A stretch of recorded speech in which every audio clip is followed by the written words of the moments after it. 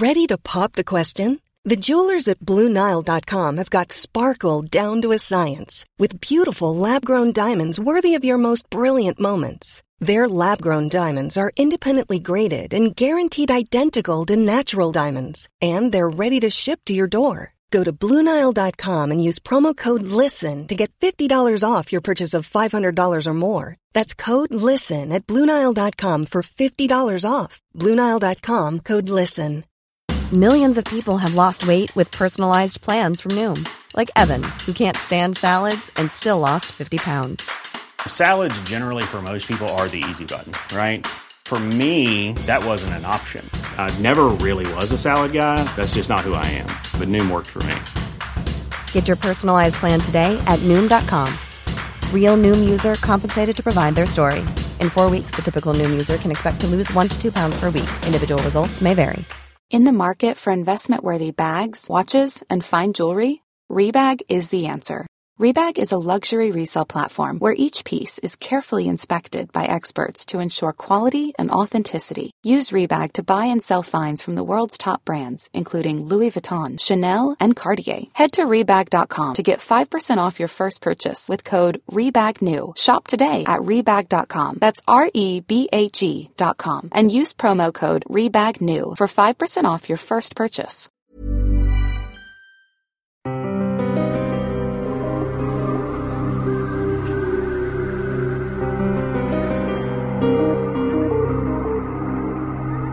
Like every farmer on every planet, Duncan had to hunt down anything that damaged his crops. Even though he was aware this was the world that couldn't be. By Clifford D. Simak. That's next on the Lost Sci-Fi Podcast, with at least one lost vintage sci-fi short story in every episode. Special thanks to Gregory, who bought us a coffee. Thanks for taking us with you to other places, other realities. Always a nice escape from the day. Thanks, Gregory. We're adding sci-fi trivia to the podcast. You could look up the answer, but how much fun is that? Here's the question. What classic 1936 short story by C.L. Moore features the character Jorel of Jory in a quest to obtain a powerful artifact? The answer in our next podcast. Winner of 3 Hugo Awards, a Nebula, and a Science Fiction Writers of America Grand Master, Clifford D. Simak was one of the most awarded science fiction authors of his time. It's easy to fall in love with his writing. From Galaxy Science Fiction magazine in January 1958, turn to page 108 for The World That Couldn't Be by Clifford D. Simak. The tracks went up one row and down another. And in those rows, the vua plants had been sheared off an inch or two above the ground. The raider had been methodical. It had not wandered about haphazardly, but had done an efficient job of harvesting the first 10 rows on the west side of the field. Then, having eaten its fill, it had angled off into the bush, and that had not been long ago, for the soil still trickled down into the great pug marks, sunk deep into the finely cultivated loam. Somewhere, a sawmill bird was whirring through a log, and down in one of the thorn-choked ravines, a choir of chatterers was clicking through a ghastly morning song. It was going to be a scorcher of a day. Already the smell of desiccated dust was rising from the ground, and the glare of the newly risen sun was dancing off the bright leaves of the hula trees, making it appear as if the bush were filled with 1,000,000 flashing mirrors. Gavin Duncan hauled a red bandana from his pocket and mopped his face. "No, mister," pleaded Zakara, the native foreman of the farm. "You cannot do it, mister. You do not hunt a sitha." "The hell I don't," said Duncan. But he spoke in English and not the native tongue. He stared out across the bush, a flat expanse of sun-cured grass, interspersed with thickets of hula scrub and thorn, and occasional groves of trees, crisscrossed by treacherous ravines and spotted with infrequent waterholes. It would be murderous out there, he told himself. But it shouldn't take too long. The beast probably would lay up shortly after its pre-dawn feeding, and he'd overhaul it in an hour or two. But if he failed to overhaul it, then he must keep on. Dangerous, Zakara pointed out. No one hunts the sitha. I do, Duncan said, speaking now in the native language. I hunt anything that damages my crop. A few nights more of this, and there would be nothing left. Jamming the bandana back into his pocket, he tilted his hat lower across his eyes against the sun. It might be a long chase, mister. It is the skun season now. If you were caught out there— Now listen, Duncan told it sharply. Before I came, you'd feast one day, then starve for days on end. But now you eat each day, and you like the doctoring. Before, when you got sick, you died. Now you get sick, I doctor you, and you live. You like staying in one place instead of wandering all around. Mister, we like all this, said Zakara, but we do not hunt the sitha. If we do not hunt the sitha, we lose all this, Duncan pointed out. If I don't make a crop, I'm licked. I'll have to go away. Then what happens to you? We will grow the corn ourselves. That's a laugh, said Duncan, and you know it is. If I didn't kick your backsides all day long, you wouldn't do a lick of work. If I leave, you go back to the bush. Now let's go and get that sitha. But it is a little one, mister. It is such a young one. It is scarcely worth the trouble. It would be a shame to kill it. Probably just slightly smaller than a horse, thought Duncan, watching the native closely. It's scared, he told himself. It's scared, dry, and spitless. Besides, it must have been most hungry. Surely, mister, even a sitha has the right to eat. Not from my crop, said Duncan savagely. You know why we grow the vua, don't you? You know it is great medicine. The berries that it grows cures those who are sick inside their heads. My people need that medicine, need it very badly. And what is more, out there, he swept his arm toward the sky, out there they pay very much for it. But, mister— I tell you this, said Duncan gently. You either dig me up a bush runner to do the tracking for me, or you can all get out, the kit and caboodle of you. I can get other tribes to work the farm. No, mister, Zakara screamed in desperation. You have your choice, Duncan told it coldly. He plodded back across the field toward the house. Not much of a house as yet. Not a great deal better than a native shack. But someday it would be, he told himself. Let him sell a crop or two, and he'd build a house that would really be a house. It would have a bar and swimming pool and a garden filled with flowers. And at last, after years of wandering, he'd have a home and broad acres, and everyone, not just one lousy tribe, would call him Mister. Gavin Duncan Planter, he said to himself, and liked the sound of it. Planter on the planet Layard. But not if the sitha came back night after night and ate the vua plants. He glanced over his shoulder and saw that Zakara was racing for the native village. Called their bluff, Duncan informed himself with satisfaction. He came out of the field and walked across the yard, heading for the house. One of Shotwell's shirts was hanging on the clothesline, limp in the breathless morning. Damn the man, thought Duncan. Out here mucking around with those stupid natives, always asking questions, always underfoot. Although, to be fair about it, that was Shotwell's job. That was what the sociology people had sent him out to do. Duncan came up to the shack, pushed the door open, and entered. Shotwell, stripped to the waist, was at the wash bench. Breakfast was cooking on the stove, with an elderly native acting as cook. Duncan strode across the room and took down the heavy rifle from its peg. He slapped the action open, slapped it shut again. Shotwell reached for a towel. "What's going on?" he asked. "Sitha got into the field." "Sitha?" "A kind of animal," said Duncan. "It ate 10 rows of vua. Big? Little? What are its characteristics?"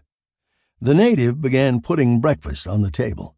Duncan walked to the table, laid the rifle across one corner of it, and sat down. He poured a brackish liquid out of a big stew pan into their cups. "God," he thought, "what I would give for a cup of coffee." Shotwell pulled up his chair. "You didn't answer me. What is a Sitha like?"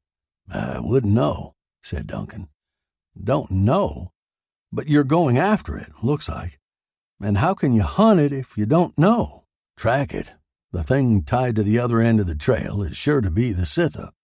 We'll find out what it's like once we catch up to it." "We?" "The natives will send someone up to do the tracking for me. Some of them are better than a dog. Look, Gavin, I've put you to a lot of trouble, and you've been decent with me. If I can be any help, I would like to go. 2 make better time than 3, and we have to catch this Sitha fast, or it might settle down to an endurance contest." "All right, then. Tell me about the Sitha." Duncan poured porridge gruel into his bowl, handed the pan to Shotwell. "It's a sort of special thing. The natives are scared to death of it. You hear a lot of stories about it, said to be unkillable.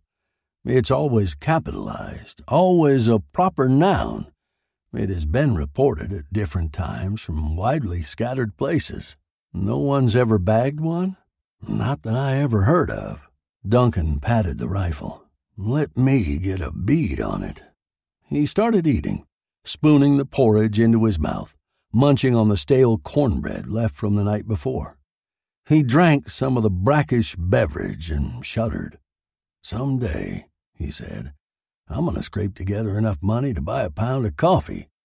"You'd think. It's the freight rates," Shotwell said. "I'll send you a pound when I go back." "Not at the price they'd charge to ship it out," said Duncan. "I wouldn't hear of it." They ate in silence for a time. Finally, Shotwell said, "I'm getting nowhere, Gavin. The natives are willing to talk, but it all adds up to nothing." "I tried to tell you that. You could have saved your time." Shotwell shook his head stubbornly. "There's an answer, a logical explanation. It's easy enough to say you cannot rule out the sexual factor. But that's exactly what has happened here on Layard. It's easy to exclaim that a sexless animal, a sexless race, a sexless planet is impossible. But that is what we have. Somewhere there's an answer, and I have to find it." "Now, hold up a minute," Duncan protested. "There's no use blowing a gasket. I haven't got the time this morning to listen to your lecture." "But it's not the lack of sex that worries me entirely," Shotwell said, "although it's the central factor. There are subsidiary situations deriving from that central fact which are most intriguing." "I have no doubt of it," said Duncan. "But if you please, without sex there's no basis for the family, and without the family there's no basis for a tribe. And yet the natives have an elaborate tribal setup, with taboos by way of regulation. Somewhere there must exist some underlying, basic unifying factor, some common loyalty, some strange relationship which spells out to brotherhood." "Not brotherhood," said Duncan, chuckling. "Not even sisterhood. You must watch your terminology.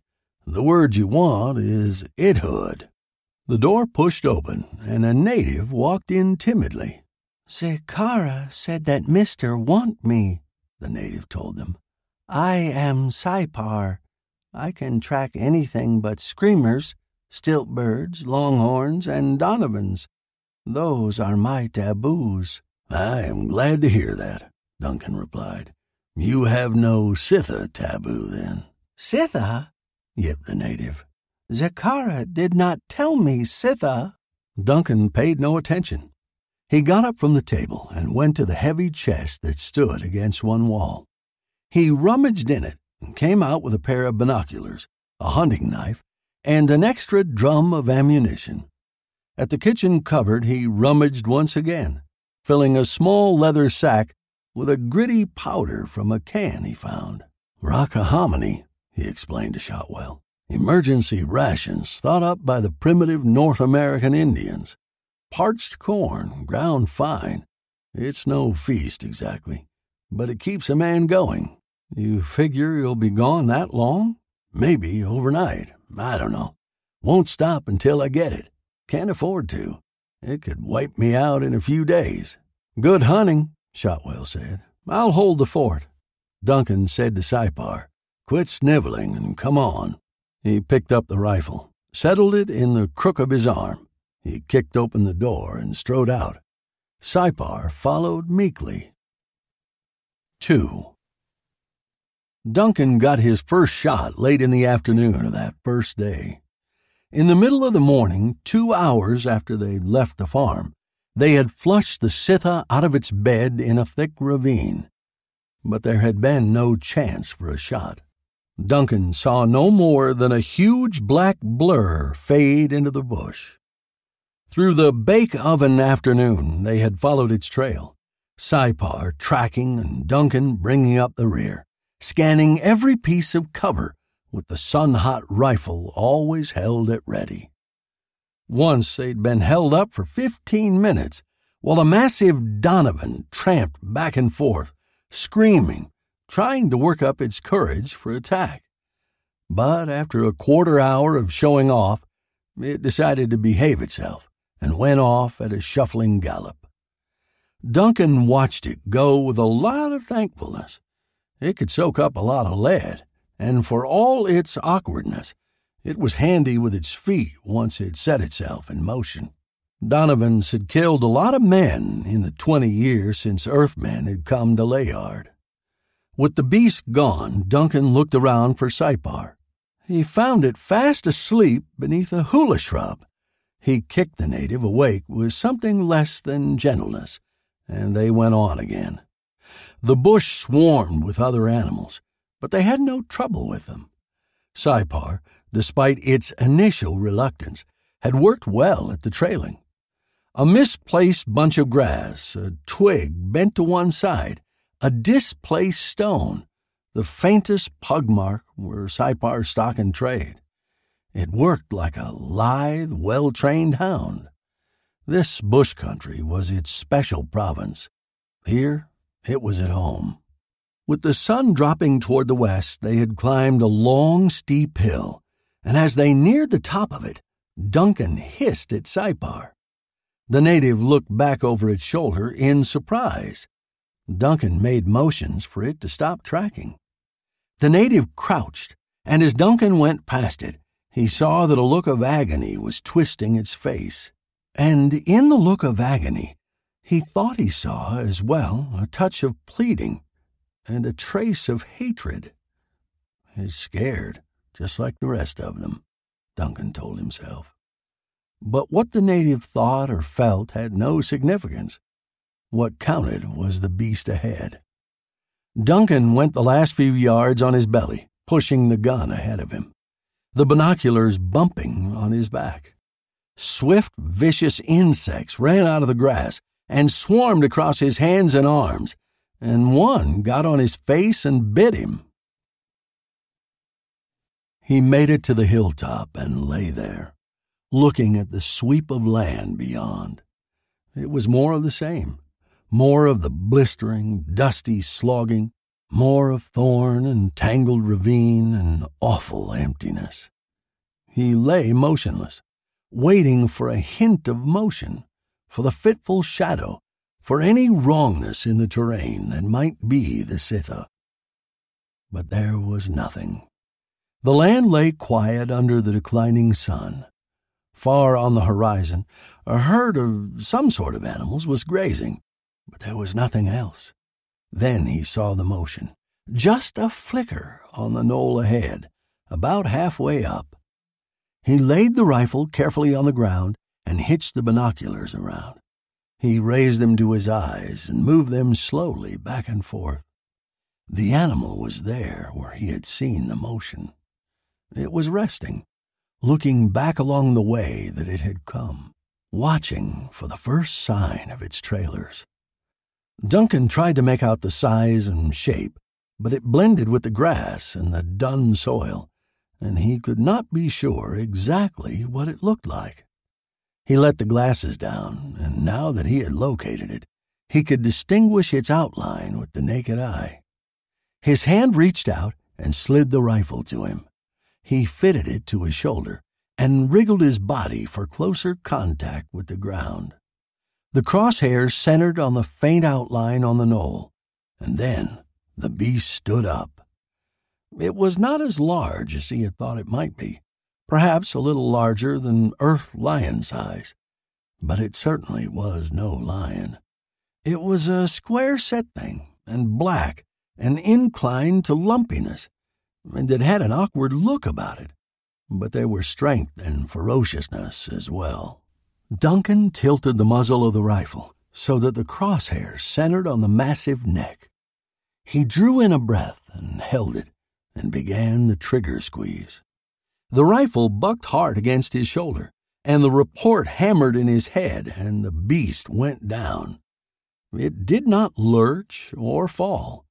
It simply melted down and disappeared, hidden in the grass. Dead center, Duncan assured himself. He worked the mechanism, and the spent cartridge case flew out. The feeding mechanism snicked, and the fresh shell clicked as it slid into the breech.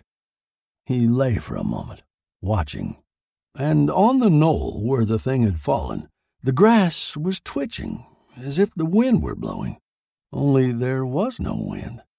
But despite the twitching of the grass, there was no sign of the sitha.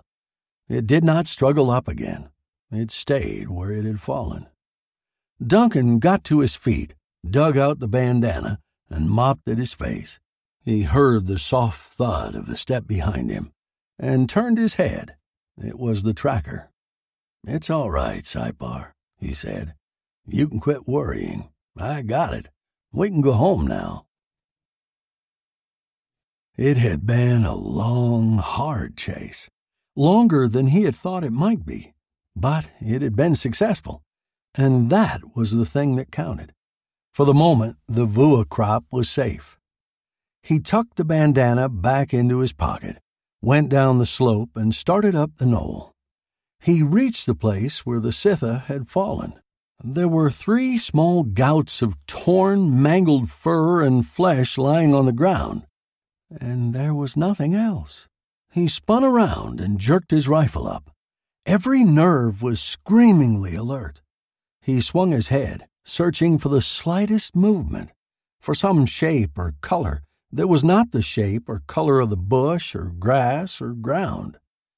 But there was nothing. The heat droned in the hush of afternoon. There was not a breath of moving air. But there was danger. A saw-toothed sense of danger close behind his neck. "Sipar," he called in a tense whisper. "Watch out!" The native stood motionless, unheeding, its eyeballs rolling up until there was only white, while the muscles stood out along its throat, like straining ropes of steel.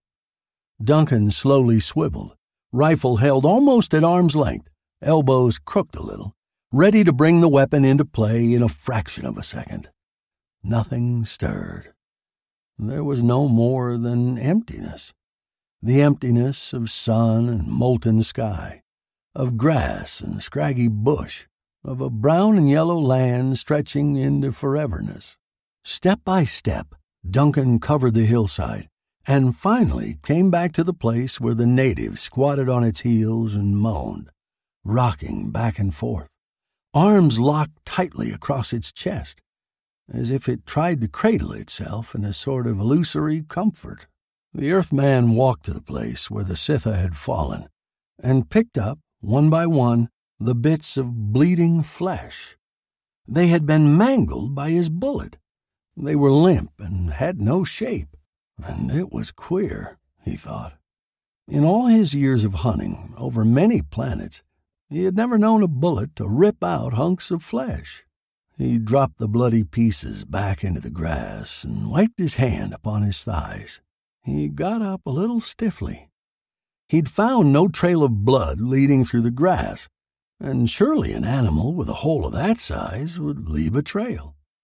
And as he stood there upon the hillside, with the bloody fingerprints still wet and glistening upon the fabric of his trousers, he felt the first cold touch of fear, as if the fingertips of fear might momentarily, almost casually, have trailed across his heart. He turned around and walked back to the native, reached down and shook it. "Snap out of it," he ordered. He expected pleading, cowering, terror, but there was none. Saipar got swiftly to its feet and stood looking at him, and there was, he thought, an odd glitter in its eyes. "Get going," Duncan said. "We still have a little time. Start circling and pick up the trail. I'll cover you." He glanced at the sun. An hour and a half still left. Maybe as much as 2. There might still be time to get this buttoned up before the fall of night. A half-mile beyond the knoll, Saipar picked up the trail again, and they went ahead. But now they traveled more cautiously, for any bush, any rock, any clump of grass might conceal the wounded beast. Duncan found himself on edge and cursed himself savagely for it. He'd been in tight spots before. This was nothing new to him. There was no reason to get himself tensed up.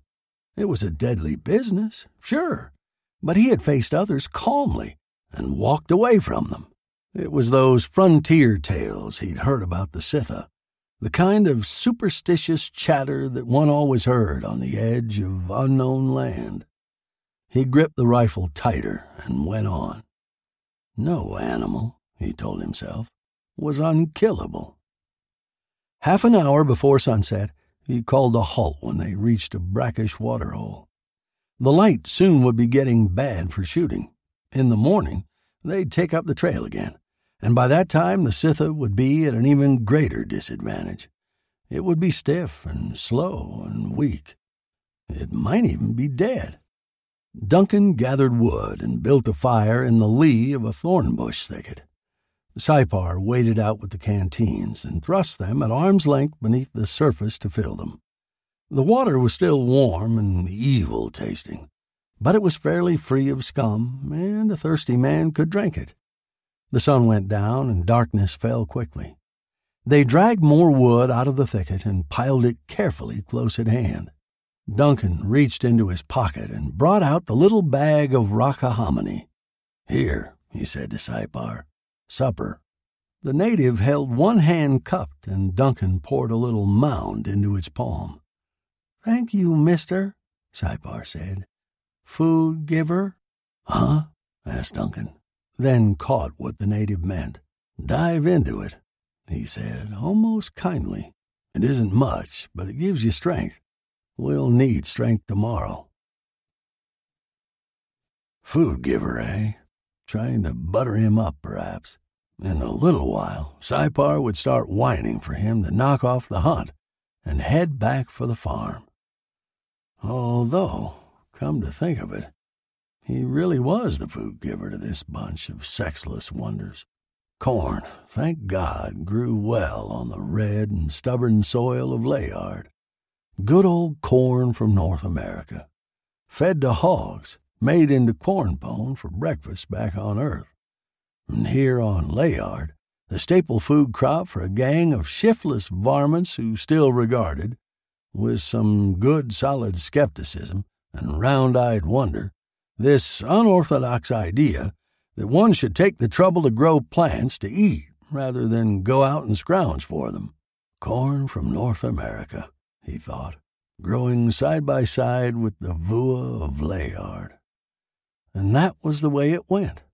Something from one planet, and something from another, and still something further from a third. And so was built up through the wide social confederacy of space a truly cosmic culture, which in the end, in another 10,000 years or so, might spell out some way of life with more sanity and understanding than was evident today. He poured a mound of rockahominy into his own hand and put the bag back into his pocket. Sipar? Yes, mister? You were not scared today when the Donovan threatened to attack us? No, mister. The Donovan would not hurt me. I see. You said the Donovan was taboo to you. Could it be that you, likewise, are taboo to the Donovan? Yes, mister. The Donovan and I grew up together. Oh, so that's it, said Duncan. He put a pinch of the parched and powdered corn into his mouth and took a sip of brackish water. He chewed reflectively on the resultant mash. He might go ahead, he knew, and ask why and how and where Sipar and the Donovan had grown up together. But there was no point to it. This was exactly the kind of tangle that Shotwell was forever getting into. Half the time, he told himself, I'm convinced the little stinkers are doing no more than pulling our legs. What a fantastic bunch of jerks. Not men, not women, just things. And while there were never babies, there were children, although never less than 8 or 9 years old. And if there were no babies, where did the 8 and 9-year-olds come from? I suppose, he said, that these other things that are your taboos, the stilt birds and the screamers and the like, also grew up with you. That is right, mister. Some playground that must have been, said Duncan. He went on chewing, staring out into the darkness beyond the ring of firelight. There's something in the thorn bush, mister. I didn't hear a thing. Little pattering. Something is running there. Duncan listened closely. What Sipar said was true. A lot of little things were running in the thicket. More than likely mice, he said. He finished his rockahominy and took an extra swig of water, gagging on it slightly. Get your rest, he told Sipar. I'll wake you later so I can catch a wink or two. Mister, Sipar said, I will stay with you to the end. Well, said Duncan, somewhat startled. That is decent of you.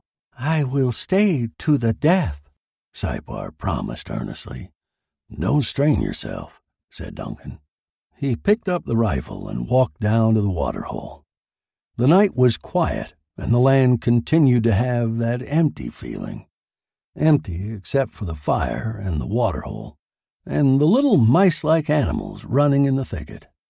And Sipar lying by the fire, curled up and sound asleep already, naked with not a weapon to its hand, just the naked animal, the basic humanoid, and yet with underlying purpose that at times was baffling. Scared and shivering this morning at mere mention of the Sitha, yet never faltering on the trail, in pure funk back there on the knoll where they had lost the Sitha, but now ready to go on to the death. Duncan went back to the fire and prodded Sipar with his toe. The native came straight up out of sleep. Whose death? Asked Duncan.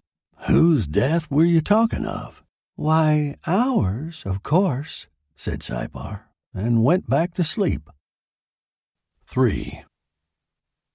Duncan did not see the arrow coming.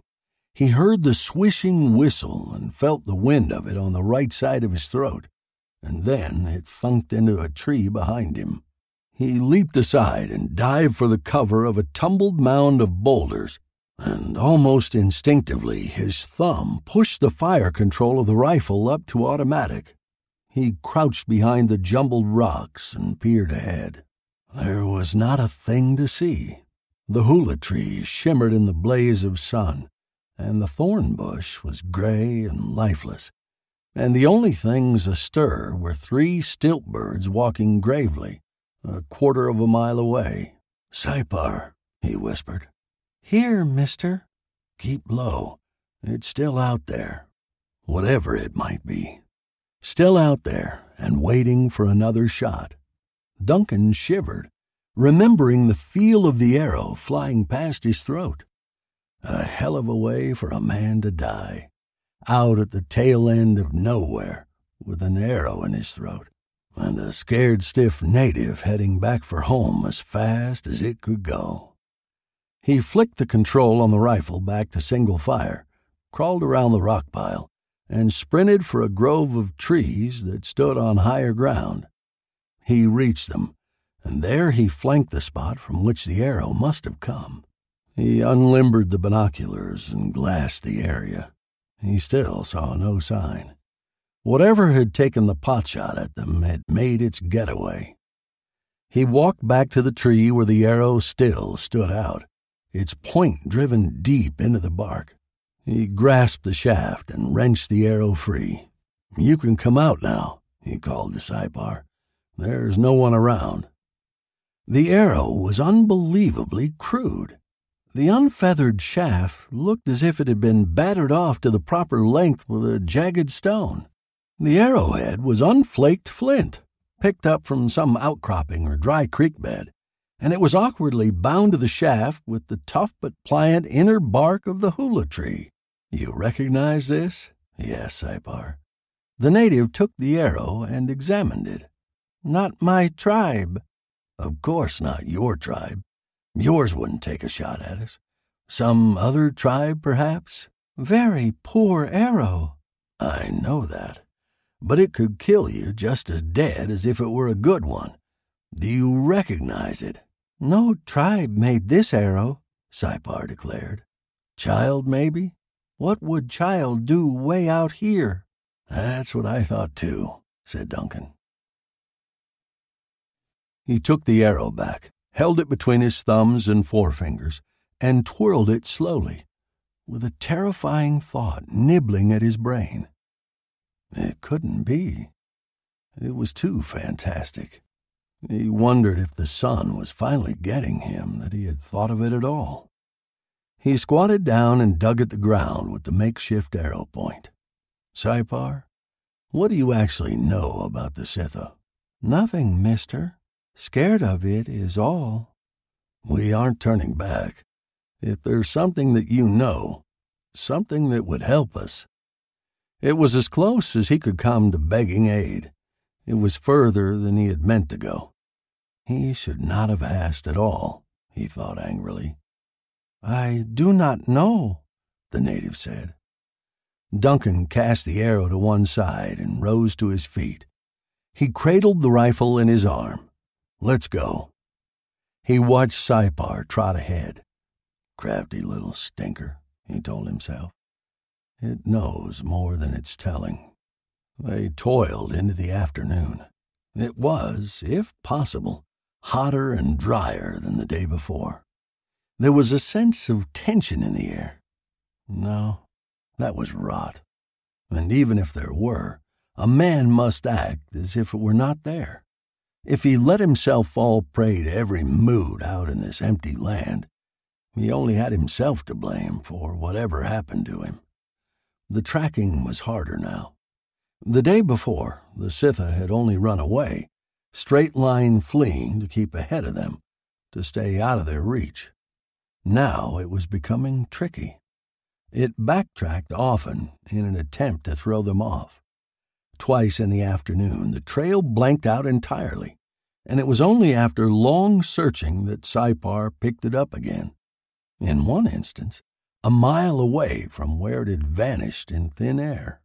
That vanishing bothered Duncan more than he would admit.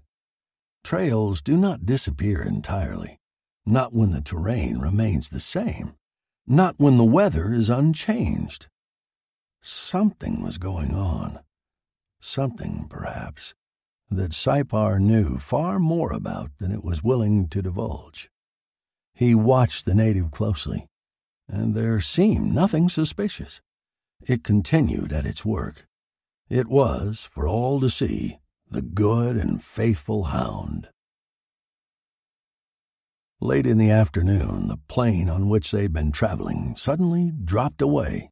They stood poised on the brink of a great escarpment and looked far out to great tangled forests and a flowing river. It was like suddenly coming into another and beautiful room that one had not expected. This was new land, never seen before by any Earthman, for no one had ever mentioned that somewhere to the west a forest lay beyond the bush. Men coming in from space had seen it, probably, but only as a different color marking on the planet. To them, it made no difference. But to the men who lived on Layard, to the planter and the trader, the prospector and the hunter, it was important. And I, thought Duncan with a sense of triumph, am the man who found it. Mister? Now what? Out there. Scun. I don't. Out there, mister. Across the river. Duncan saw it then, a haze in the blueness of the rift, a puff of copper moving very fast, and as he watched, he heard the far-off keening of the storm, a shiver in the air rather than a sound. He watched in fascination as it moved along the river and saw the boiling fury it made out of the forest. It struck and crossed the river, and the river, for a moment, seemed to stand on end, with a sheet of silvery water splashed toward the sky. Then it was gone as quickly as it had happened, but there was a tumbled slash across the forest where the churning winds had traveled. Back at the farm, Zakara had warned him of the scun. This was the season for them, it had said, and a man caught in one wouldn't have a chance. Duncan let his breath out slowly. Bad, said Sipar. Yes, very bad. Hit fast. No warning. What about the trail? Asked Duncan. Did the Sitha? Sipar nodded downward. Can we make it before nightfall? I think so, Sipar answered. It was rougher than they had thought. Twice they went down blind trails that pinched off, with sheer rock faces opening out into drops of hundreds of feet, and were forced to climb again and find another way. They reached the bottom of the escarpment as the brief twilight closed in, and they hurried to gather firewood. There was no water, but a little was still left in their canteens, and they made do with that. After their scant meal of rockahominy, Sipar rolled himself into a ball and went to sleep immediately. Duncan sat with his back against a boulder which one day, long ago, had fallen from the slope above them, but was now half buried in the soil that through the ages had kept sifting down.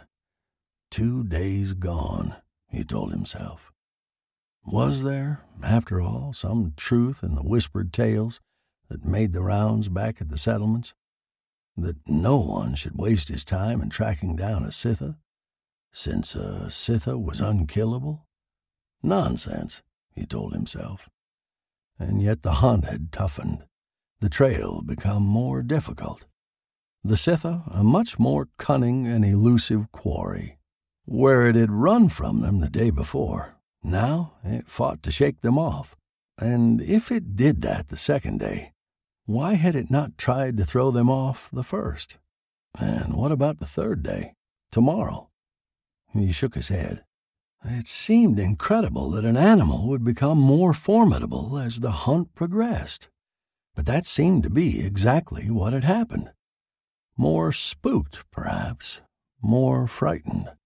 Only the Sitha did not act like a frightened beast. It was acting like an animal that was gaining savvy and determination, and that was somehow frightening. From far off to the west, toward the forest and the river, came the laughter and the howling of a pack of screamers. Duncan leaned his rifle against the boulder and got up to pile more wood on the fire. He stared out into the western darkness, listening to the racket. He made a wry face and pushed a hand absent-mindedly through his hair. He put out a silent hope that the screamers would decide to keep their distance. They were something a man could do without. Behind him, a pebble came bumping down the slope. It thudded to a rest just short of the fire. Duncan spun around. Foolish thing to do, he thought, to camp so near the slope. If something big should start to move, they'd be out of luck. He stood and listened. The night was quiet. Even the screamers had shut up for the moment. Just one rolling rock, and he had his hackles up. He'd have to get himself in hand. He went back to the boulder, and as he stooped to pick up the rifle, he heard the faint beginning of a rumble. He straightened swiftly to face the scarp that blotted out the star-strewn sky, and the rumble grew. In one leap, he was at Sipar's side. He reached down and grasped the native by an arm, jerked it erect, held it on its feet. Sipar's eyes snapped open, blinking in the firelight. The rumble had grown to a roar, and there were thumping noises, as of heavy boulders bouncing, and beneath the roar the silky, ominous rustle of sliding soil and rock. Sipar jerked its arm free of Duncan's grip and plunged into the darkness. Duncan whirled and followed. They ran, stumbling in the dark, and behind them the roar of the sliding, bouncing rock became a throaty roll of thunder that filled the night from brim to brim. As he ran, Duncan could feel, in dread anticipation, the gusty breath of hurtling debris blowing on his neck, the crushing impact of a boulder smashing into him, the engulfing flood of tumbling talus snatching at his legs. A puff of billowing dust came out and caught them, and they ran, choking as well as stumbling. Off to the left of them, a mighty chunk of rock chugged along the ground in jerky, almost reluctant fashion. Then the thunder stopped, and all one could hear was the small slitherings of the lesser debris as it trickled down the slope. Duncan stopped running and slowly turned around. The campfire was gone, buried, no doubt, beneath tons of overlay, and the stars had paled because of the great cloud of dust which still billowed up into the sky. He heard Sipar moving near him and reached out a hand, searching for the tracker, not knowing exactly where it was. He found the native, grasped it by the shoulder, and pulled it up beside him. Sipar was shivering. "It's all right," said Duncan. And it was all right, he reassured himself. He still had the rifle. The extra drum of ammunition and the knife were on his belt. The bag of rockahominy in his pocket. The canteens were all they had lost. The canteens and the fire. "We'll have to hole up somewhere for the night," Duncan said. "There are screamers on the loose." Hiring for your small business? If you're not looking for professionals on LinkedIn, you're looking in the wrong place. That's like looking for your car keys in a fish tank.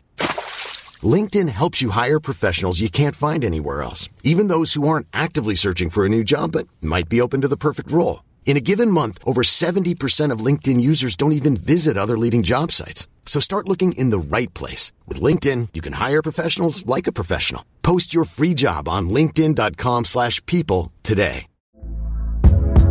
Hey there, it's Michelle Norris. I'm host of a podcast called Your Mama's Kitchen. When I travel, I'm usually looking for a way to find a taste of home when I'm not at home. And one of the things I love to do when I am at home is entertain. And Airbnb allows me to do that. When I was in California recently, I rented a house that had a great kitchen. And when we were sitting around the table, we were all thinking, we're in someone else's house. Someone could be in all of our homes as well. If you have a home, but you're not always at home, you have an Airbnb. Your home might be worth more than you think. Find out how much at airbnb.com/host.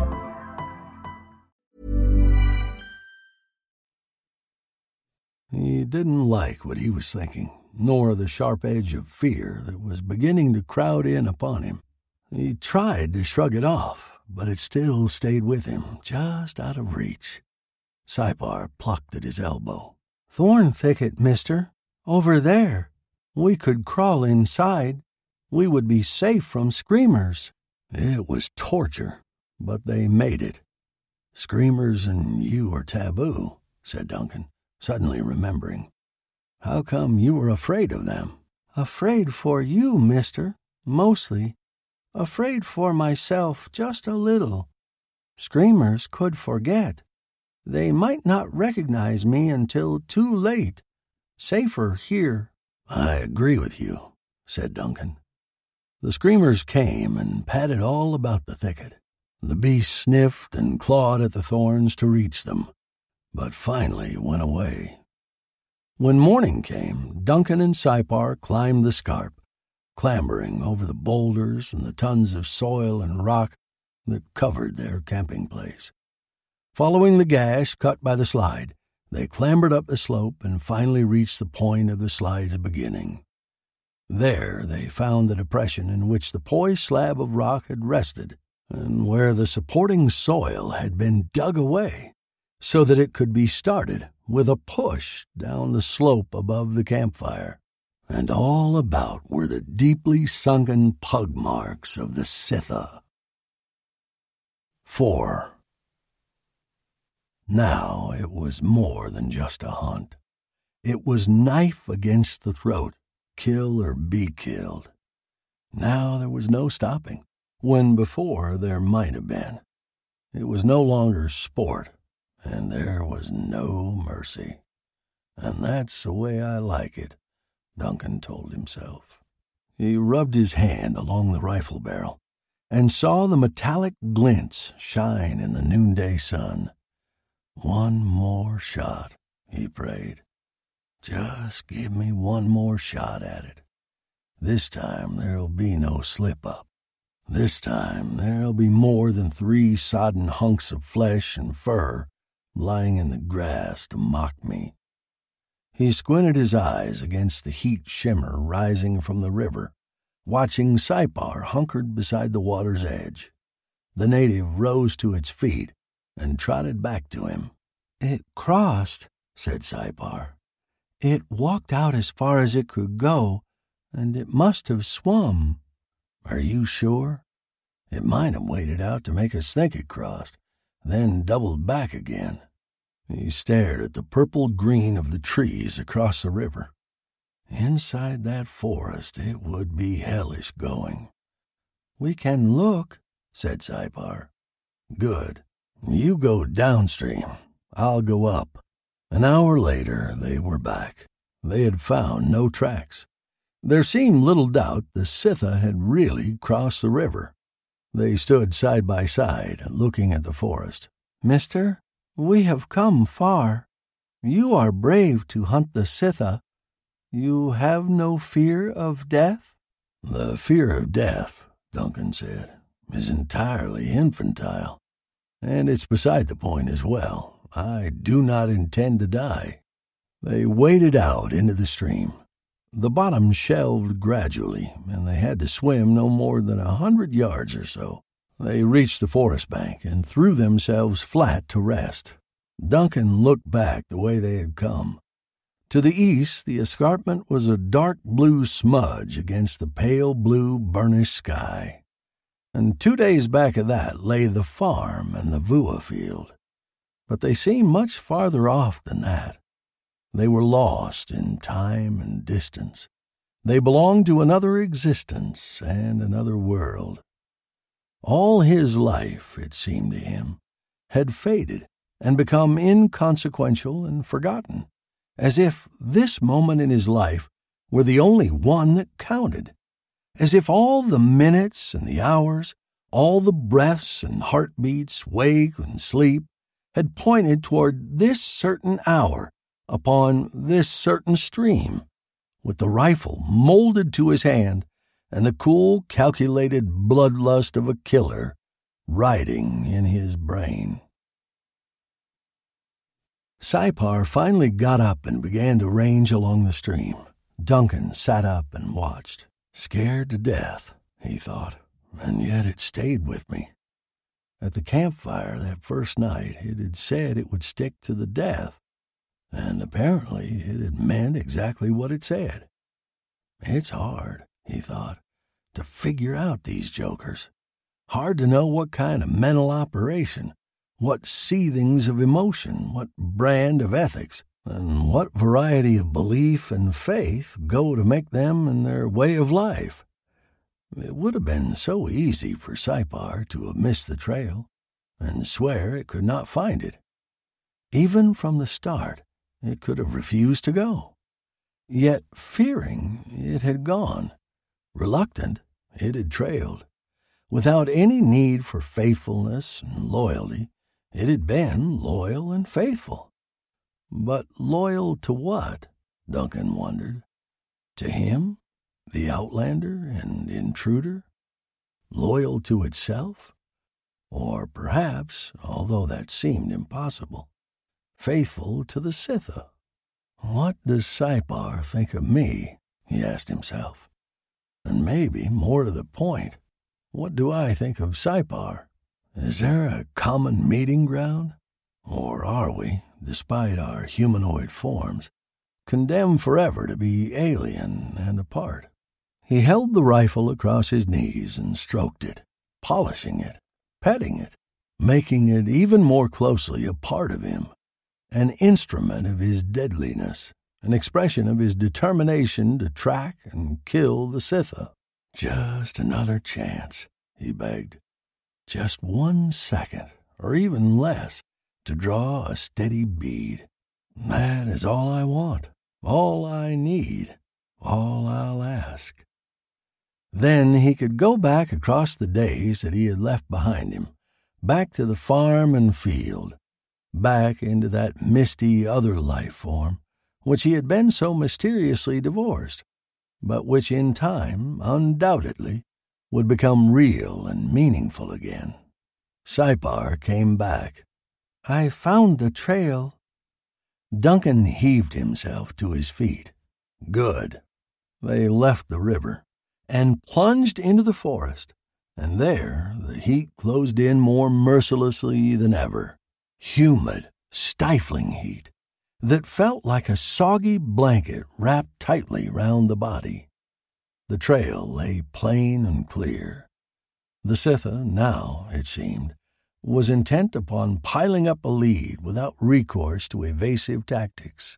Perhaps it had reasoned that its pursuers would lose some time at the river, and it may have been trying to stretch out that margin even further. Perhaps it needed that extra time, he speculated, to set up the necessary machinery for another dirty trick. Sipar stopped and waited for Duncan to catch up. Your knife, mister? Duncan hesitated. What for? I have a thorn in my foot, the native said. I have to get it out.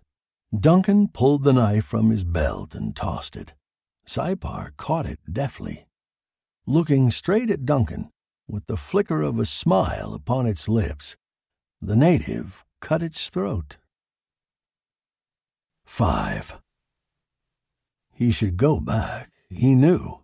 Without the tracker, he didn't have a chance. The odds were now with the Sitha, if, indeed, they had not been with it from the very start. Unkillable? Unkillable because it grew in intelligence to meet emergencies? Unkillable because, pressed, it could fashion a bow and arrow, however crude? Unkillable because it had a sense of tactics, like rolling rocks at night upon its enemy? Unkillable because a native tracker would cheerfully kill itself to protect the Sitha? A sort of crisis beast, perhaps? One able to develop intelligence and abilities to meet each new situation, and then lapsing back to the level of non-intelligent contentment. That, thought Duncan, would be a sensible way for anything to live. It would do away with the inconvenience and the irritability and the discontentment of intelligence when intelligence was unneeded. But the intelligence and the abilities which went with it would be there, safely tucked away where one could reach in and get them, like a necklace or a gun, something to be used or to be put away as the case might be. Duncan hunched forward and with a stick of wood pushed the fire together. The flames blazed up anew, and sent sparks flying up into the whispering darkness of the trees. The night had cooled off a little, but the humidity still hung on, and the man felt uncomfortable, a little frightened, too. Duncan lifted his head and stared up into the fire-flecked darkness. There were no stars because the heavy foliage shut them out. He missed the stars. He'd feel better if he could look up and see them.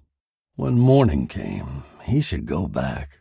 He should quit this hunt, which now had become impossible, and even slightly foolish. But he knew he wouldn't. Somewhere along the 3-day trail, he had become committed to a purpose and a challenge, and he knew that when morning came, he would go on again. It was not hatred that drove him, nor vengeance, nor even the trophy urge, the hunter lust that prodded men to kill something strange, or harder to kill, or bigger than any man had ever killed before. It was something more than that, some weird entangling of the Sitha's meaning with his own. He reached out and picked up the rifle and laid it in his lap. Its barrel gleamed dully in the flickering campfire light, and he rubbed his hand along the stock, as another man might stroke a woman's throat. "Mister," said a voice. It did not startle him, for the word was softly spoken, and for a moment he had forgotten that Sipar was dead, with a half-smile fixed upon its face, and with its throat laid wide open. "Mister?" Duncan stiffened. Sipar was dead, and there was no one else. And yet someone had spoken to him, and there could only be one thing in all this wilderness that might speak to him. "Yes," he said. He did not move. He simply sat there, with the rifle in his lap. "You know who I am? I suppose you are the Sitha." "You have done well," the Sitha said. "You've made a splendid hunt. There is no dishonor if you should decide to quit. Why don't you go back? I promise you no harm." It was over there, somewhere in front of him, somewhere in the brush beyond the fire, almost straight across the fire from him, Duncan told himself. If he could keep it talking, perhaps even lure it out. "Why should I?" he asked. "The hunt is never done until one gets the thing one is after." "I can kill you," the Sitha told him, "but I do not want to kill. It hurts to kill." "That's right," said Duncan. "You are most perceptive." For he had it pegged now. He knew exactly where it was. He could afford a little mockery. His thumb slid up the metal and nudged the fire control to automatic, and he flexed his legs beneath him so that he could rise and fire in one single motion. "Why do you hunt me?" the Sitha asked. "You are a stranger on my world, and you had no right to hunt me. Not that I mind, of course. In fact, I found it stimulating. We must do it again. When I am ready to be hunted, I shall come and tell you, and we can spend a day or two at it." "Sure we can," said Duncan, rising. And as he rose into his crouch, he held the trigger down, and the gun danced in insane fury, the muzzle flare a flicking tongue of hatred, and the hail of death hissing spitefully in the underbrush. "Any time you want to," yelled Duncan gleefully, "I'll come and hunt you. You just say the word, and I'll be on your tail. I might even kill you. How do you like it, chump?" And he held the trigger tight, and kept his crouch so the slugs would not fly high, but would cut their swath just above the ground. And he moved the muzzle back and forth a lot so that he covered extra ground to compensate for any miscalculations he might have made. The magazine ran out, and the gun clicked empty, and the vicious chatter stopped. Powder smoke drifted softly in the campfire light, and the smell of it was perfume in the nostrils. And in the underbrush many little feet were running, as if 1,000 frightened mice were scurrying from catastrophe. Duncan unhooked the extra magazine from where it hung upon his belt and replaced the empty one. Then he snatched a burning length of wood from the fire and waved it frantically until it burst into a blaze and became a torch. Rifle grasped in one hand and the torch in the other, he plunged into the underbrush. Little chittering things fled to escape him. He did not find the Scytha. He found chewed-up bushes and soil churned by flying metal, and he found 5 lumps of flesh and fur, and these he brought back to the fire. Now the fear that had been stalking him, keeping just beyond his reach, walked out from the shadows and hunkered by the campfire with him. He placed the rifle within easy reach and arranged the 5 bloody chunks on the ground close to the fire, and he tried, with trembling fingers, to restore them to the shape they'd been before the bullet struck them. And that was a good one, he thought with grim irony, because they had no shape. They had been part of the Scytha, and you killed a Scytha inch by inch, not with a single shot.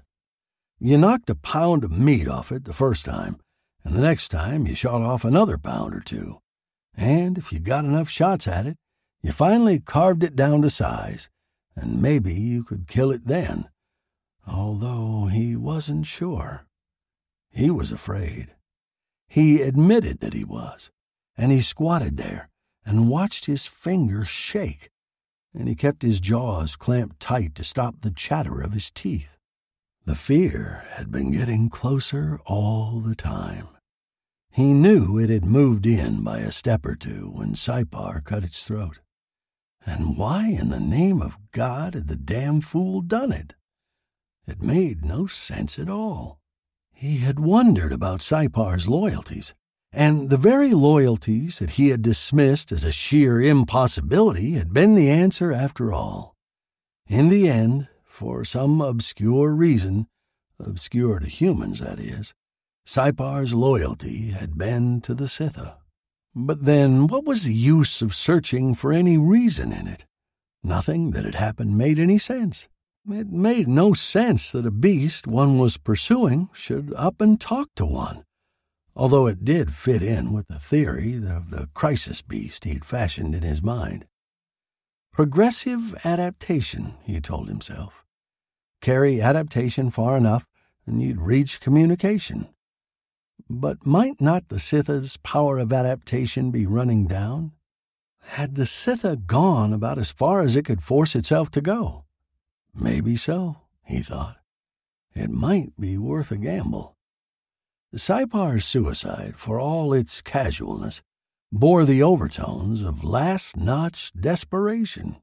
And the Scytha's speaking to Duncan, its attempt to parley with him, contained a note of weakness. The arrow had failed, and the rock slide had failed, and so had Sipar's death. What next would the Scytha try? Had it anything to try? Tomorrow he'd find out. Tomorrow he'd go on. He couldn't turn back now. He was too deeply involved. He'd always wonder, if he turned back now, whether another hour or 2 might not have seen the end of it. There were too many questions, too much mystery. There was now far more at stake than 10 rows of vua. Another day might make some sense of it, might banish the dread that trod upon his heels, might bring some peace of mind. As it stood right at the moment, none of it made sense. But even as he thought it, suddenly one of the bits of bloody flesh and mangled fur made sense. Beneath the punching and prodding of his fingers, it had assumed a shape. Breathlessly, Duncan bent above it, not believing, not even wanting to believe, hoping frantically that it should prove completely wrong. But there was nothing wrong with it. The shape was there, and could not be denied. It had somehow fitted back into its natural shape, and it was a baby screamer. Well, maybe not a baby, but at least a tiny screamer.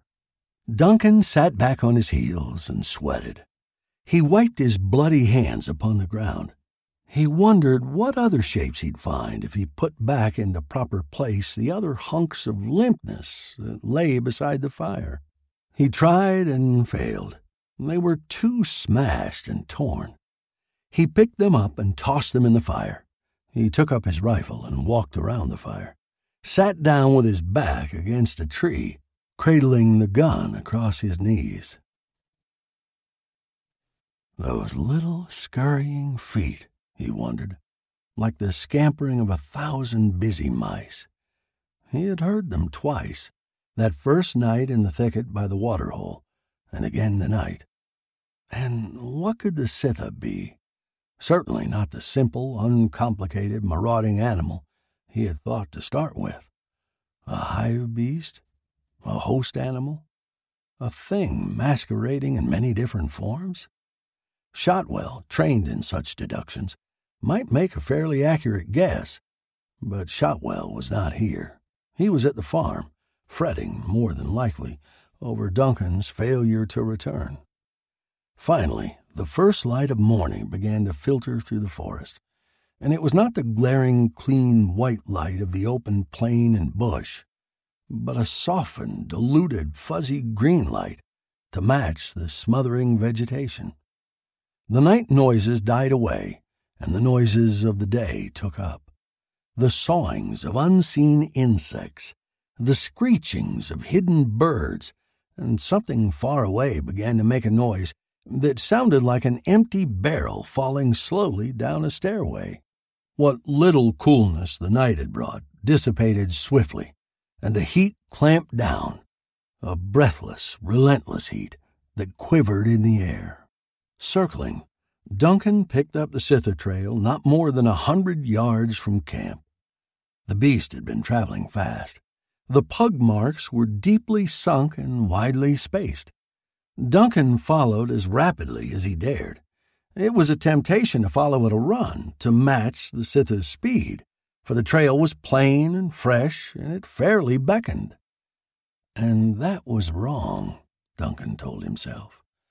It was too fresh, too plain, almost as if the animal had gone to endless trouble so that the human could not miss the trail. He stopped his trailing and crouched beside a tree and studied the tracks ahead. His hands were too tense upon the gun, his body keyed too high and fine. He forced himself to take slow, deep breaths. He had to calm himself. He had to loosen up. He studied the tracks ahead, 4 bunched pug marks, then a long leap interval, then 4 more bunched tracks, and between the sets of marks, the forest floor was innocent and smooth. Too smooth, perhaps, especially the third one from him. Too smooth, and somehow artificial, as if someone had patted it with gentle hands to make it unsuspicious. Duncan sucked his breath in slowly. Trap? Or was his imagination playing tricks on him? And if it were a trap, he would have fallen into it if he had kept on following as he had started out.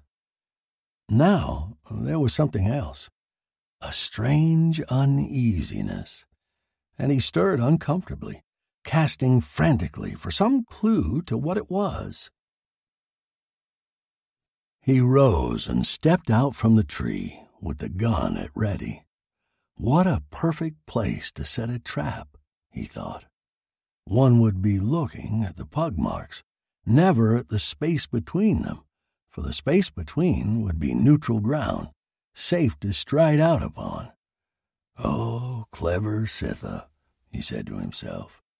Oh, clever, clever Sitha. And now he knew what the other trouble was, the great uneasiness. It was the sense of being watched. Somewhere up ahead the Sitha was crouched, watching and waiting, anxious or exultant, maybe even with laughter rumbling in his throat. He walked slowly forward until he reached the third set of tracks, and he saw that he had been right. The little area was smoother than it should be.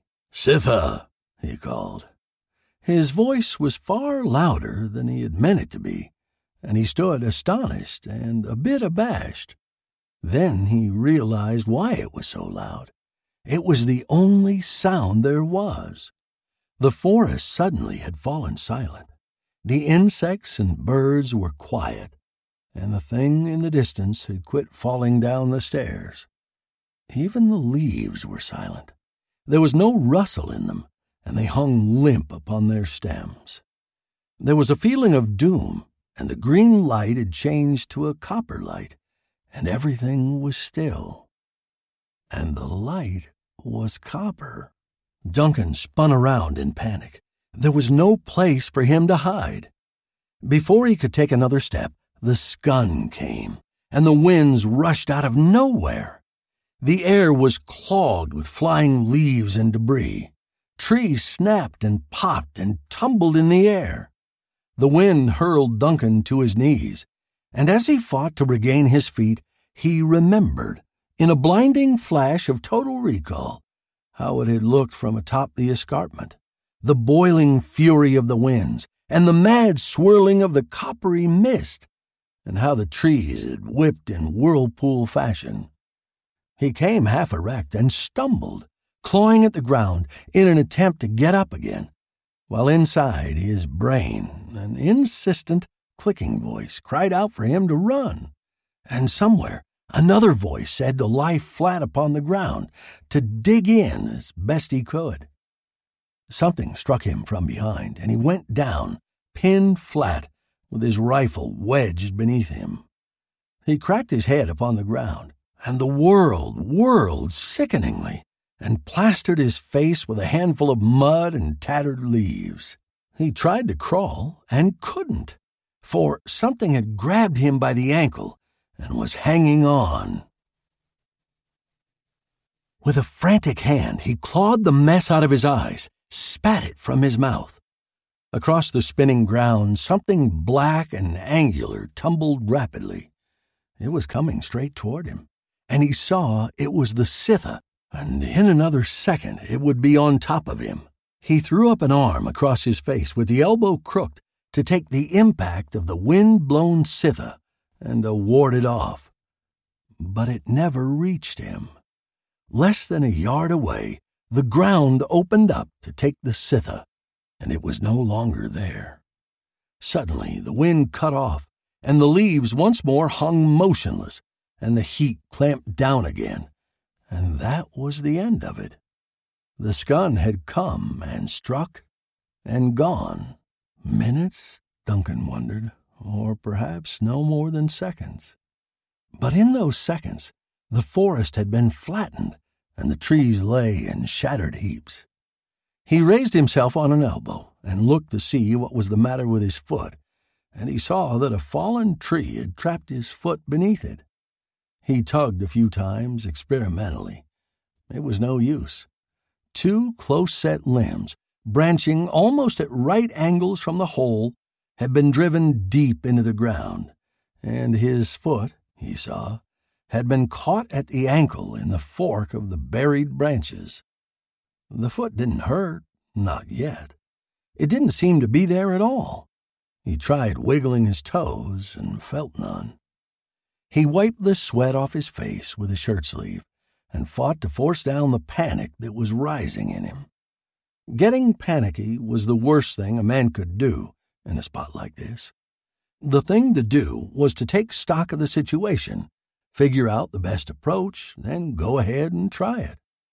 The tree looked heavy, but perhaps he could handle it if he had to, although there was the danger that if he shifted it, the bole might settle more solidly and crush his foot beneath it. At the moment, the two heavy branches, thrust into the ground on either side of his ankle, were holding most of the tree's weight off his foot. The best thing to do, he decided, was to dig the ground away beneath his foot until he could pull it out. He twisted around and started digging with the fingers of one hand. Beneath the thin covering of humus, he struck a solid surface, and his fingers slid along it. With mounting alarm, he explored the ground, scratching at the humus.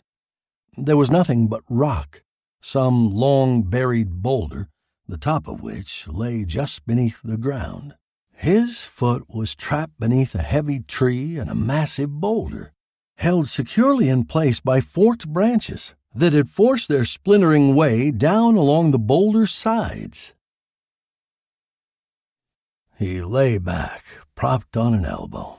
It was evident that he could do nothing about the buried boulder.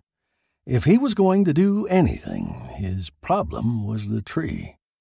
To move the tree, he would need a lever, and he had a good, stout lever in his rifle. It would be a shame, he thought, a little wryly, to use a gun for such a purpose. But he had no choice. He worked for an hour, and it was no good. Even with the rifle as a pry, he could not budge the tree. He lay back, defeated, breathing hard, wringing wet with perspiration. He grimaced at the sky. All right, Sitha, he thought. You won out in the end. But it took a skun to do it. With all your tricks, you couldn't do the job until... Then he remembered. He sat up hurriedly. Sitha, he called.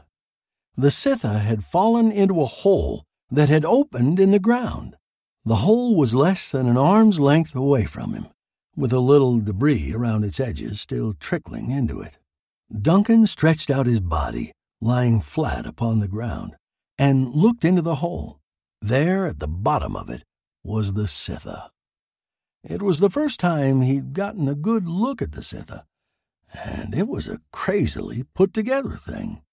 It seemed to have nothing functional about it, and it looked more like a heap of something, just thrown on the ground, than it did an animal.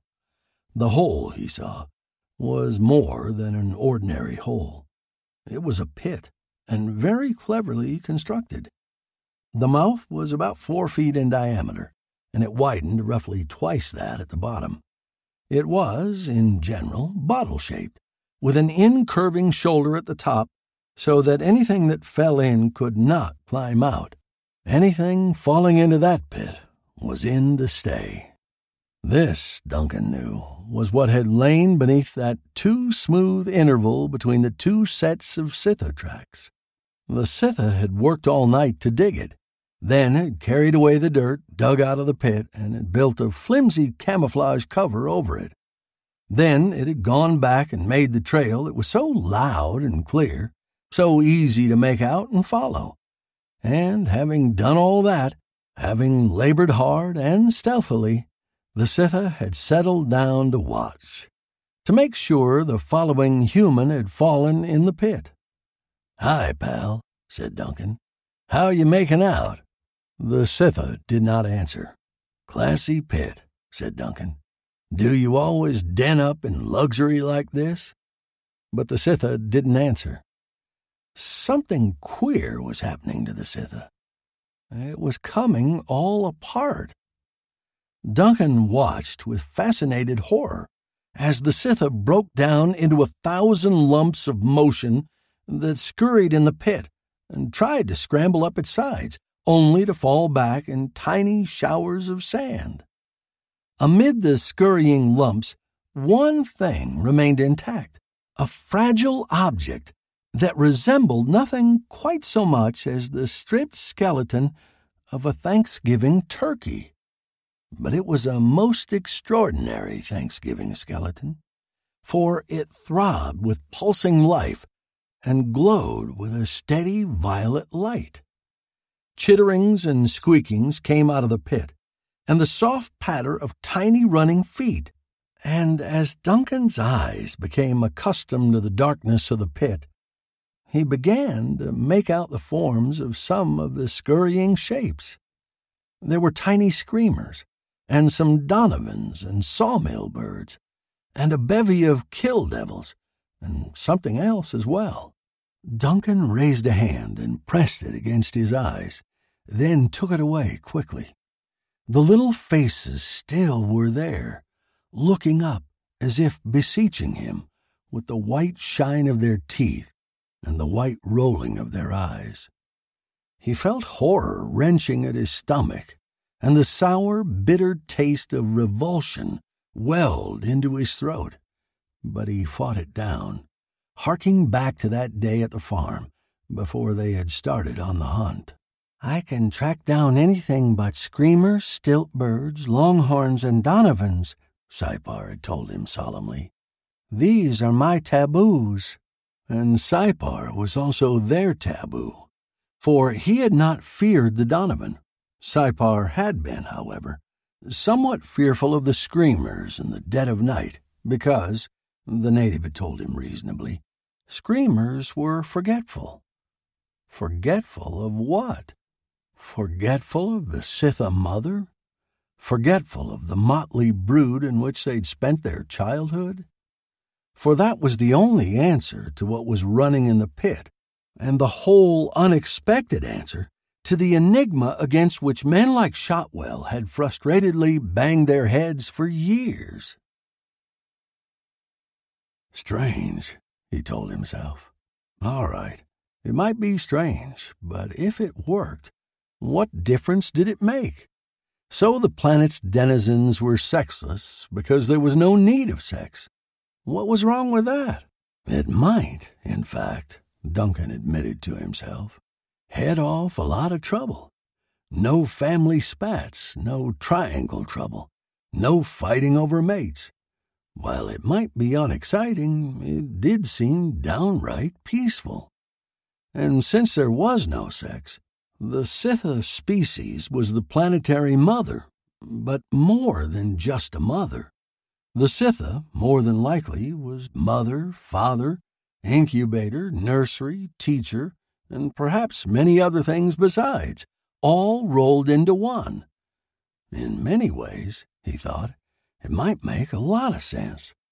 Here natural selection would be ruled out, and ecology could be controlled in considerable degree, and mutation might even be a matter of deliberate choice, rather than random happenstance.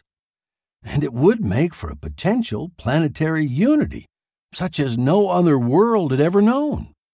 Everything here was kin to everything else. Here was a planet where man, or any other alien, must learn to tread most softly. For it was not inconceivable that in a crisis or a clash of interests, one might find himself faced suddenly with a unified and cooperating planet, with every form of life making common cause against the interloper. The little scurrying things had given up. They'd gone back to their places, clustered around the pulsing violet of the Thanksgiving skeleton, each one fitting into place until the Sitha had taken shape again. As if, Duncan told himself, blood and nerve and muscle had come back from a brief vacation to form the beast anew. "Mister," asked the Sitha, "what do we do now?" "You should know," Duncan told it. "You were the one who dug the pit." "I split myself," the Sitha said. "A part of me dug the pit, and the other part that stayed on the surface got me out when the job was done." "Convenient," grunted Duncan. And it was convenient. That was what had happened to the Sitha when he had shot at it. It had split into all its component parts and had got away. And that night, beside the waterhole, it had spied on him, again in the form of all its separate parts, from the safety of the thicket. "You are caught, and so am I," the Sitha said. "Both of us will die here. It seems a fitting end to our association. Do you not agree with me?" "I'll get you out," said Duncan wearily. "I have no quarrel with children." He dragged the rifle toward him and unhooked the sling from the stock. Carefully, he lowered the gun by the sling, still attached to the barrel, down into the pit. The Sitha reared up and grasped it with its forepaws. "Easy now," Duncan cautioned. "You're heavy. I don't know if I can hold you." But he needn't have worried. The little ones were detaching themselves and scrambling up the rifle and the sling. They reached his extended arms and ran up them with scrabbling claws. Little sneering screamers and the comic stilt birds and the mouse-sized kill devils that snarled at him as they climbed. And the little grinning natives, not babies, scarcely children, but small editions of full-grown humanoids, and the weird Donovans scampering happily. They came climbing up his arms and across his shoulders and milled about on the ground beside him, waiting for the others. And finally the Scytha, not skinned down to the bare bones of its Thanksgiving turkey size, but far smaller than it had been, climbed awkwardly up the rifle and the sling to safety. Duncan hauled the rifle up and twisted himself into a sitting position. The Scytha, he saw, was reassembling. He watched in fascination as the restless miniatures of the planet's life swarmed and seethed like a hive of bees, each one clicking into place to form the entire beast. And now the Scytha was complete, yet small, still small, no more than lion size. "But it is such a little one," Zakara had argued with him that morning at the farm. "It is such a young one." Just a young brood, no more than suckling infants, if suckling was the word, or even some kind of wild approximation. And through the months and years the Scytha would grow, with the growing of its diverse children, until it became a monstrous thing. It stood there looking at Duncan and the tree. "Now," said Duncan, "if you'll push on the tree, I think that between the two of us—" "It is too bad," the Scytha said, and wheeled itself about. He watched it go loping off. "Hey!" he yelled, but it didn't stop. He grabbed up the rifle and had it halfway to his shoulder before he remembered how absolutely futile it was to shoot at the Scytha. He let the rifle down. The dirty, ungrateful double-crossing. He stopped himself. There was no profit in rage. When you were in a jam, you did the best you could. You figured out the problem and you picked the course that seemed best, and you didn't panic at the odds. He laid the rifle in his lap and started to hook up the sling. And it was not till then that he saw the barrel was packed with sand and dirt. He sat numbly for a moment, thinking back to how close he had been to firing at the Scytha. And if that barrel was packed hard enough or deep enough, he might have had an exploding weapon in his hands. He had used the rifle as a crowbar, which was no way to use a gun. That was one way, he told himself, that was guaranteed to ruin it. Duncan hunted around and found a twig and dug at the clogged muzzle, but the dirt was jammed too firmly in it, and he made little progress. He dropped the twig and was hunting for another stronger one when he caught the motion in a nearby clump of brush. He watched closely for a moment, and there was nothing, so he resumed the hunt for a stronger twig. He found one and started poking at the muzzle, and there was another flash of motion. He twisted around. Not more than 20 feet away, a screamer sat easily on its haunches. Its tongue was lolling out, and it had what looked like a grin upon its face. And there was another, just at the edge of the clump of brush where he had caught the motion first. There were others as well, he knew. He could hear them sliding through the tangle of fallen trees, could sense the soft padding of their feet. The executioners, he thought. The Scytha certainly had not wasted any time. He raised the rifle and rapped the barrel smartly on the fallen tree, trying to dislodge the obstruction in the bore, but it didn't budge. The barrel still was packed with sand. But no matter. He'd have to fire anyhow and take whatever chance there was. He shoved the control to automatic and tilted up the muzzle. There were 6 of them now, sitting in a ragged row, grinning at him, not in any hurry. They were sure of him, and there was no hurry. He'd still be there when they decided to move in. And there were others, on all sides of him. Once it started, he wouldn't have a chance. "It'll be expensive, gents," he told them. And he was astonished at how calm, how coldly objective he could be, now that the chips were down. But that was the way it was, he realized. He'd thought, a while ago, how a man might suddenly find himself face to face with an aroused and cooperating planet. Maybe this was it in miniature. The Scytha had obviously passed the word along.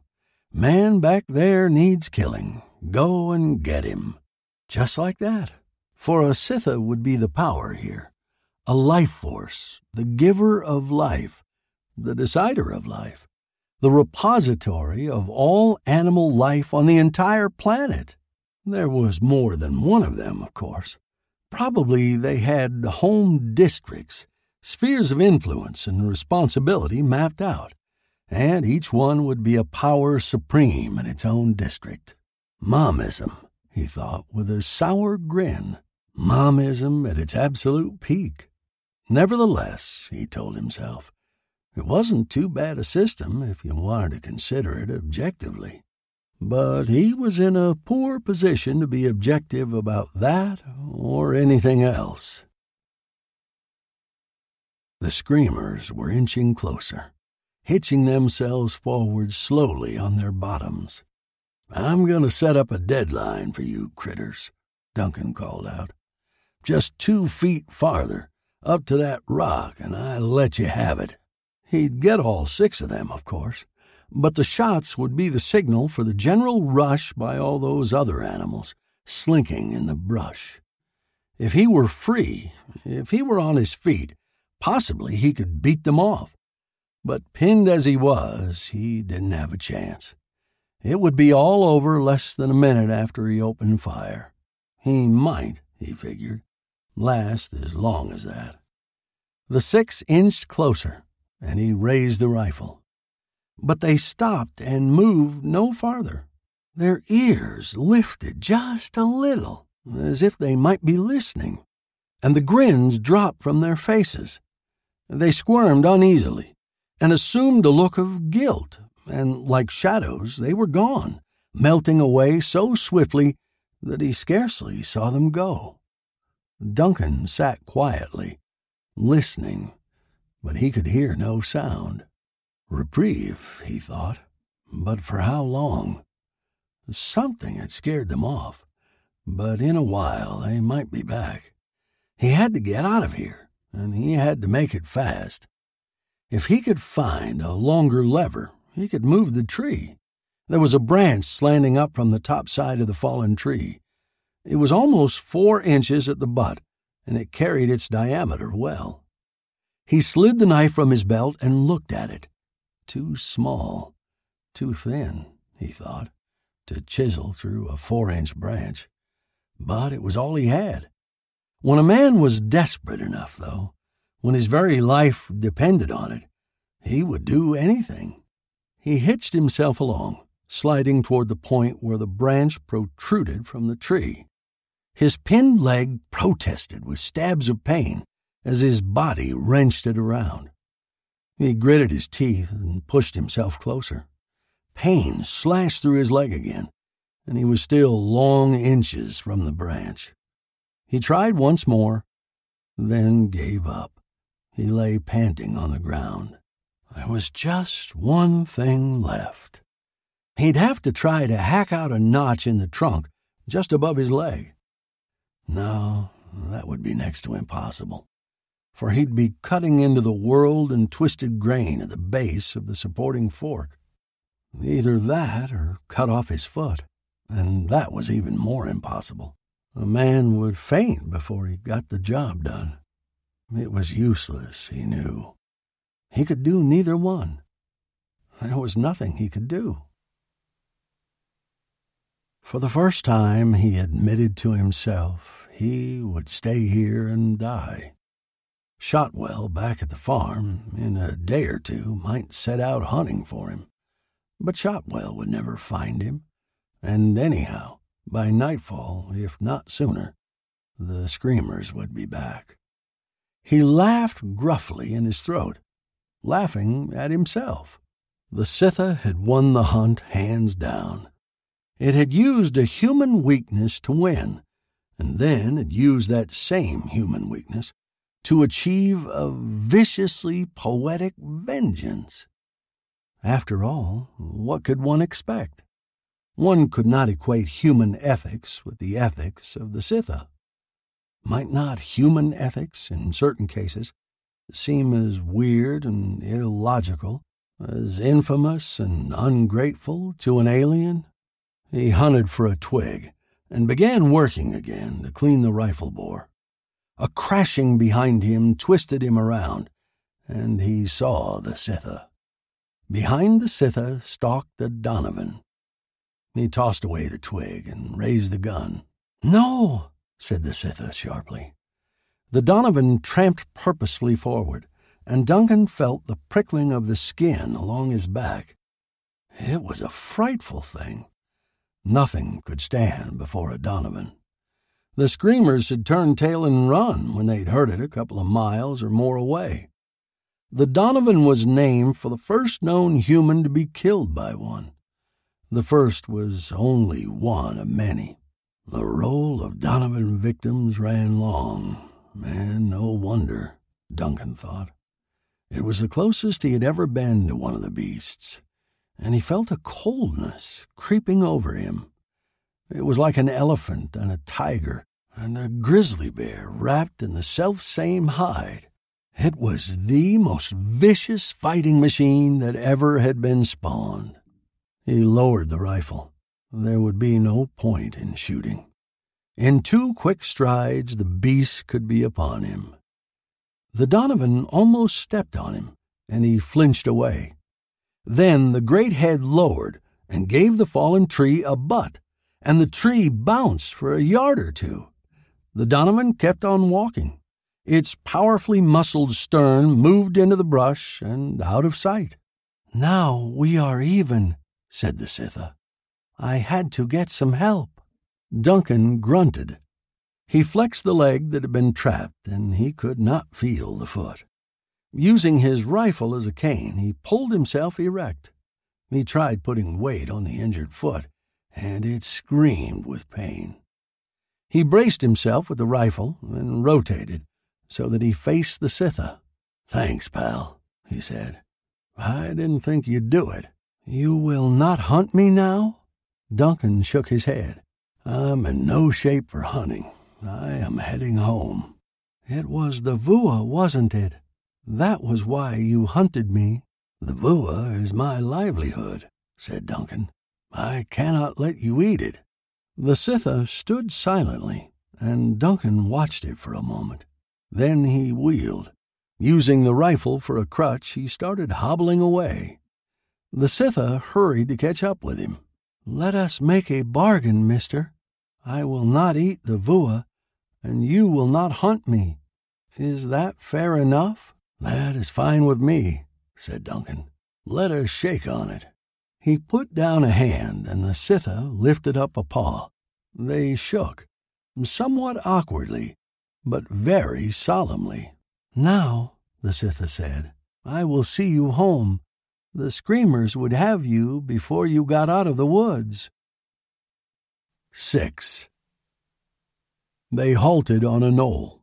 Below them lay the farm, with the vua rows straight and green in the red soil of the fields. "You can make it from here," the Scytha said. "I am wearing thin. It is an awful effort to keep on being smart.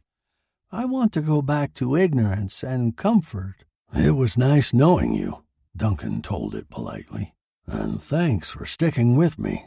He started down the hill, leaning heavily on the rifle crutch. Then he frowned troubledly and turned back. "Look," he said, "you'll go back to animal again. Then you will forget. One of these days you'll see all that nice, tender vua, and—" "Very simple," said the Sitha.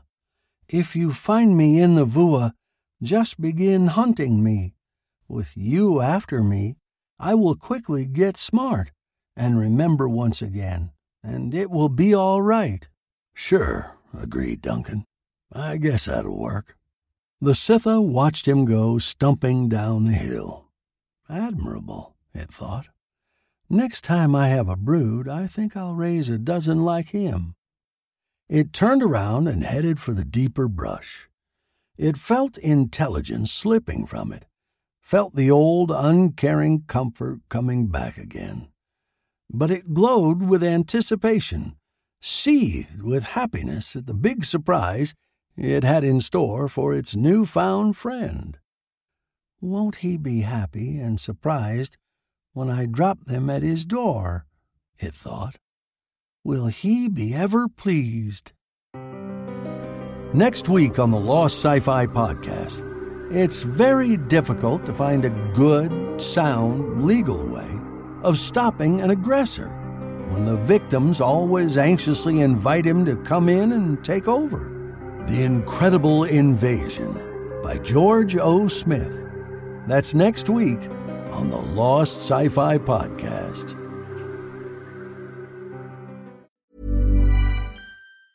Mom deserves the best, and there's no better place to shop for Mother's Day than Whole Foods Market. They're your destination for unbeatable savings, from premium gifts to show-stopping flowers and irresistible desserts. Start by saving 33% with Prime on all body care and candles. Then get a 15-stem bunch of tulips for just $9.99 each with Prime. Round out Mom's menu with festive rosé, irresistible berry chantilly cake, and more special treats. Come celebrate Mother's Day at Whole Foods Market. Even on a budget, quality is non-negotiable. That's why Quince is the place to score high-end essentials at 50 to 80% less than similar brands. Get your hands on buttery soft cashmere sweaters from just $60, Italian leather jackets, and so much more.